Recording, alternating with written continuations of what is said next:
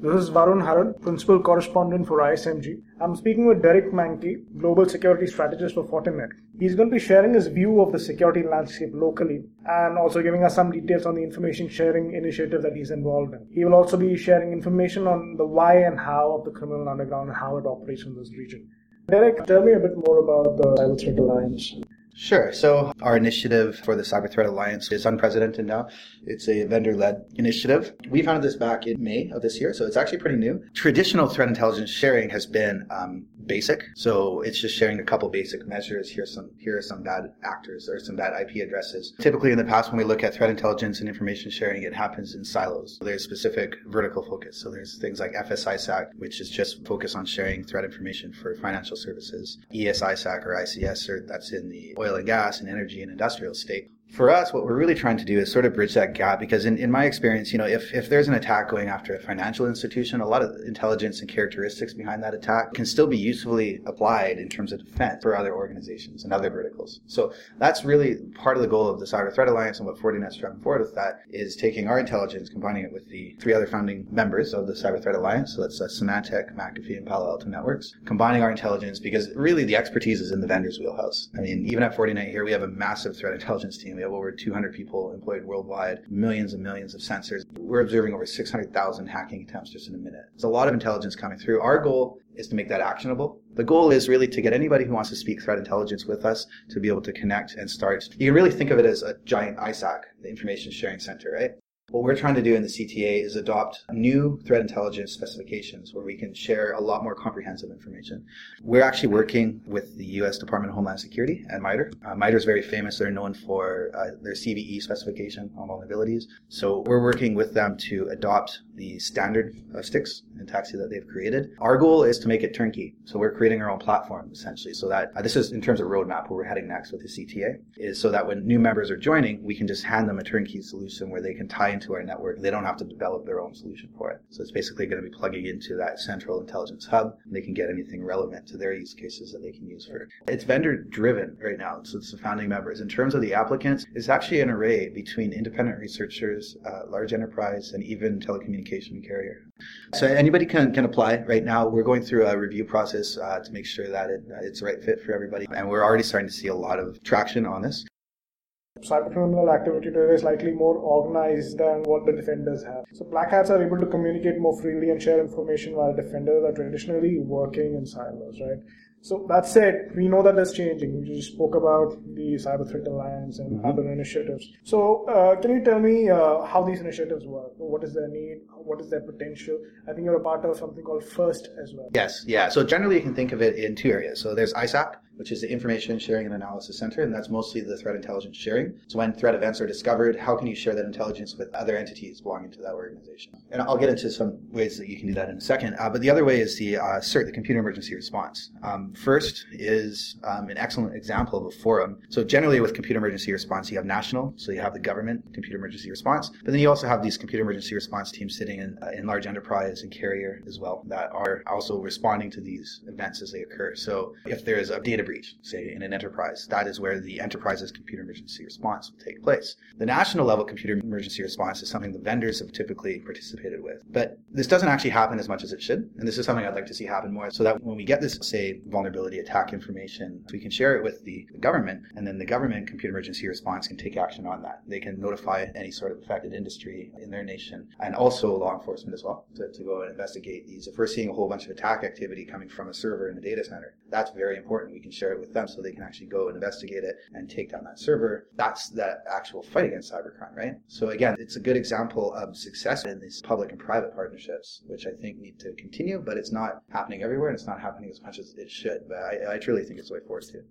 This was FIRST you were talking about, right? Yeah, so sorry, backing up. So the certs I was talking about on a per government level, so we'll typically work directly with each individual cert because they all have their own use cases to projects and things like this. But FIRST is a forum. So there's over 300 computer emergency response teams and over 60 national computer emergency response in there. It's more of a broad sharing forum where if we need to get a hold of a certain government or a certain cert when we find out this information, you can facilitate that information through FIRST. It's an excellent forum. It's been around a long time now, over 25 years. I think this is its 27th year anniversary They have a great annual conference and very good talks and very good mindset as well, because it's all computer emergency response. It's not like you go to some of the security shows where there's competition and commercial interest. With FIRST, everybody's trying to solve the same problem, so they're all on board for that, and it's really exciting that way. And you're also involved in something called a zero-day vulnerability disclosure framework. Yes. So can you tell me a little bit more about that? I think it's attributable to you directly. Yes. Yeah. Okay. So this is a program I founded years ago now. So I wrote Responsible Disclosure Framework. So the idea is we have, as I said, in our Security Operations Center, we have over 200 researchers, right? These are everything from malware researchers, mobile researchers, the malicious websites. Part of that is the exploits, right? So the exploits are the weapons. They're the ways to hack into systems, to find vulnerabilities. This is what the bad guys do. So what we're trying to do is to get a step ahead of the bad guys by discovering these vulnerabilities before they do. It's what's known as the zero day, right? So the difference being, when a bad guy discovers a zero day, they use it for a malicious purpose. They keep it to themselves. They might sell it. What we're trying to do is two things. One, through this program, we're discovering the vulnerability, and under partnership, we report it to the affected vendor. So this would be, somebody like Microsoft or Adobe, or now with the Internet of Things, other vendors as well. The idea being that they fix it, and then as they roll out the fix, we can disclose it. Because we discover it before the fix becomes available, we're actually creating protections on our product as well. So it's a true zero-day protection. By doing that, we can also generate an early warning system so we can detect activity out there should somebody else discover this issue and start attacking. So it's been a pretty successful program. It's a specialized team doing it, but it's very interesting. So let's change tack a little bit. There's a thriving underground today as far as Crimeware Toolkit, Xeris and Citadel are being sold, much like legitimate software is sold, right? Mm-hmm. Authors are providing everything from user manuals to support to customization, everything. So how does the system work? How does the entire cybercrime network work? And what are the implications going forward for security when you have such an organized adversary in place? That's a really good question. So generally, the system is working by mirroring legitimate business models in the real world for malicious purpose, right? So what they're doing is things like there's crime services now, CAAS, crime as a service, as I call it. And then there's the producer, so Crimeware. On the services end, there's everything from consulting to botnet rentals. So if you want to rent a network to launch a distributed denial of service attack, the bad guys are monetizing that. Likewise, they're also monetizing things like spam campaigns and what we call fully undetected systems, where they have their own quality assurance programs, where you give them a piece of malware you've developed, and they'll run it through a whole gambit, try to change it to try to guarantee that no security vendors can be able to detect it. Perhaps the largest challenge is the affiliate programs. Again, this is modeled after marketing in the real world, but two different programs, PPI, pay per install, and PPP, which is pay per purchase. PPI is the most prevalent one. And this is where an organization wants to infect as many systems as they can with something like, say, maybe a banking Trojan, right? The criminal organization, might not have the technical expertise to do this, so they pay middlemen, affiliates, to do it. So they've built in this whole system. It's a full-blown control panel reporting system where they will pay individuals. On our research, it's about $140 US to infect, say, about 1,000 systems. So they'll give them a piece of malware and say, go and infect 1,000 systems. We'll pay you $140. Once they've infected the systems, so say it's person number 1, those systems are reporting back saying, person number 1 infected me. So they get credit for that. They're tracking that. And it's just like marketing in the real world. It's just mirroring those legitimate models, and they have all the tracking on there and everything. And of course, you asked about the security implications. So to me, the biggest security implication of that, because of these affiliates, each person that they're paying to infect these systems has their own method to infect the system. It's not just one massive spam email going out. Someone might be using Twitter or Facebook, or someone else might be using a different system. So there's all these different methods and social engineering tricks and tactics. So basically what it amounts to is these attacks are coming fast and furious from all these different angles, which is a very big problem. What are the kind of activities that you're seeing in the Asian region? How harmful do you think that the lack of disclosure laws in this region is to the ecosystem? Yeah, so there's definitely a lot of things happening here. So I just pulled up some intelligence. This is through our own intelligence systems at Fortinet over the last 3 months, and there's a lot of activity still happening. Close to 2 million different types of incidents in terms of hacking attempts, close to 1 million in terms of malware. One of the most interesting to me was the case of the Vladimir virus. So this is also known as NJRAT. And what this is a piece of malware that infects systems. It has a lot of functionality. It can enable web cameras, screenshots, and captures audio feeds, keylog information, bank account credentials, or anything like this, and send it off to the attackers. But what's interesting is that there is a very high concentration of it still in India. It actually accounted for about 4% of our global attack activity, just coming from India alone. And this is a virus, what we call a botnet. It's a network of infected machines that steal information. This is something that Microsoft had tried to take down at the end of July, but it's still very active in India. We've seen over 35,000 different instances of this attack since the beginning of August. So it's still a concern here. What's also interesting is that a very old virus, this is actually quite different compared to the global threat landscape, but a very old virus, which is pretty famous, is known as Conficker. It's back from 2008. This has died down in America. We don't really see it in the US or Canada or other regions, but there's still a very high prevalence of it here in India. Derek, what are some of the biggest challenges facing organizations security-wise?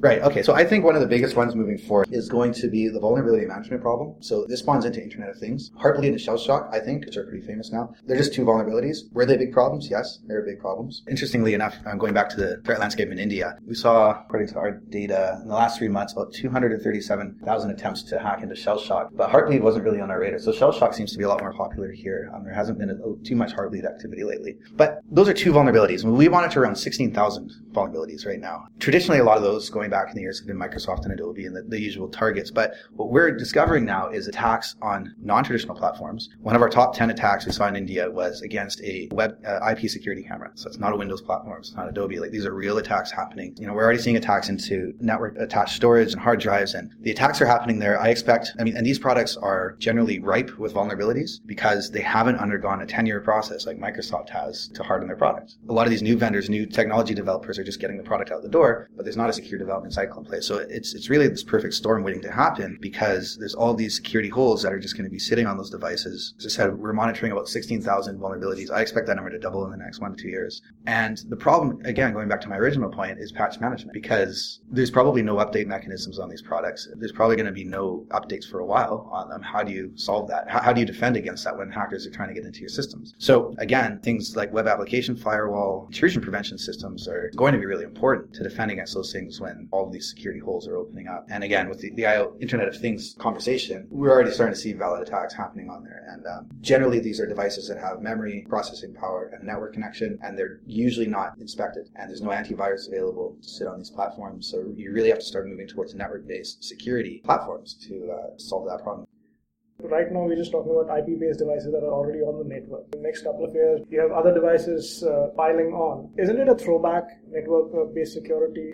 Yeah, in a sense. I guess the difference now is that it's getting much more into the content-based inspection, because now you're talking about firewalls, gateway level security, layer 3 stuff, right? Now we're getting to, obviously with advanced persistent threats, it's like layer 7 inspection, what's actually happening at a deeper level of inspection. That's the difference now. That's where network security needs to head to properly understand these threats as they're going through the network. Is what sort of threat is this? Is this an Android threat? Is this a Windows threat? Is this a threat for my security camera or my hard drive? That's where network-based inspection has to be in order to inspect these sorts of things.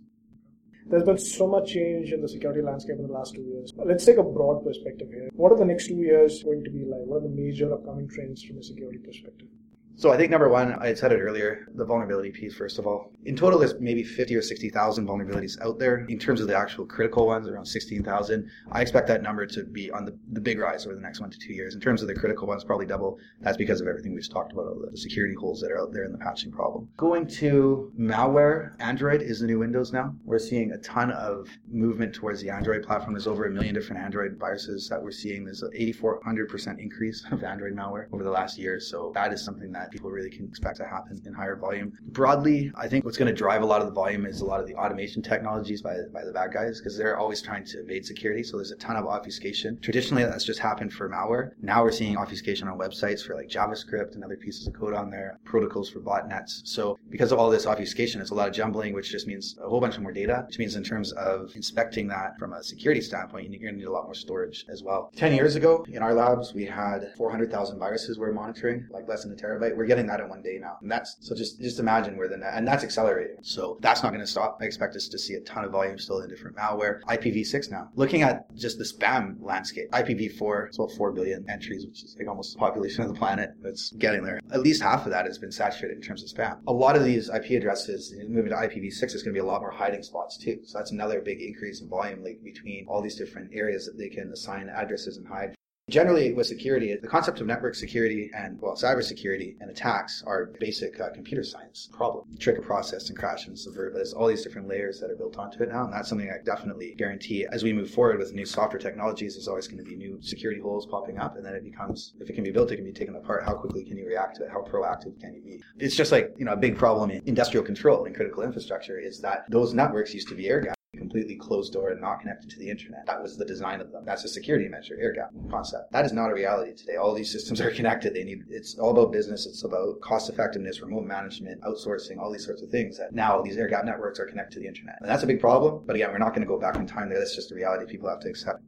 Thanks, Derek. That was Derek Mankey, Global Security Strategist for Fortinet. This is Varun Haran, Principal Correspondent for ISMG India. Thank you for listening.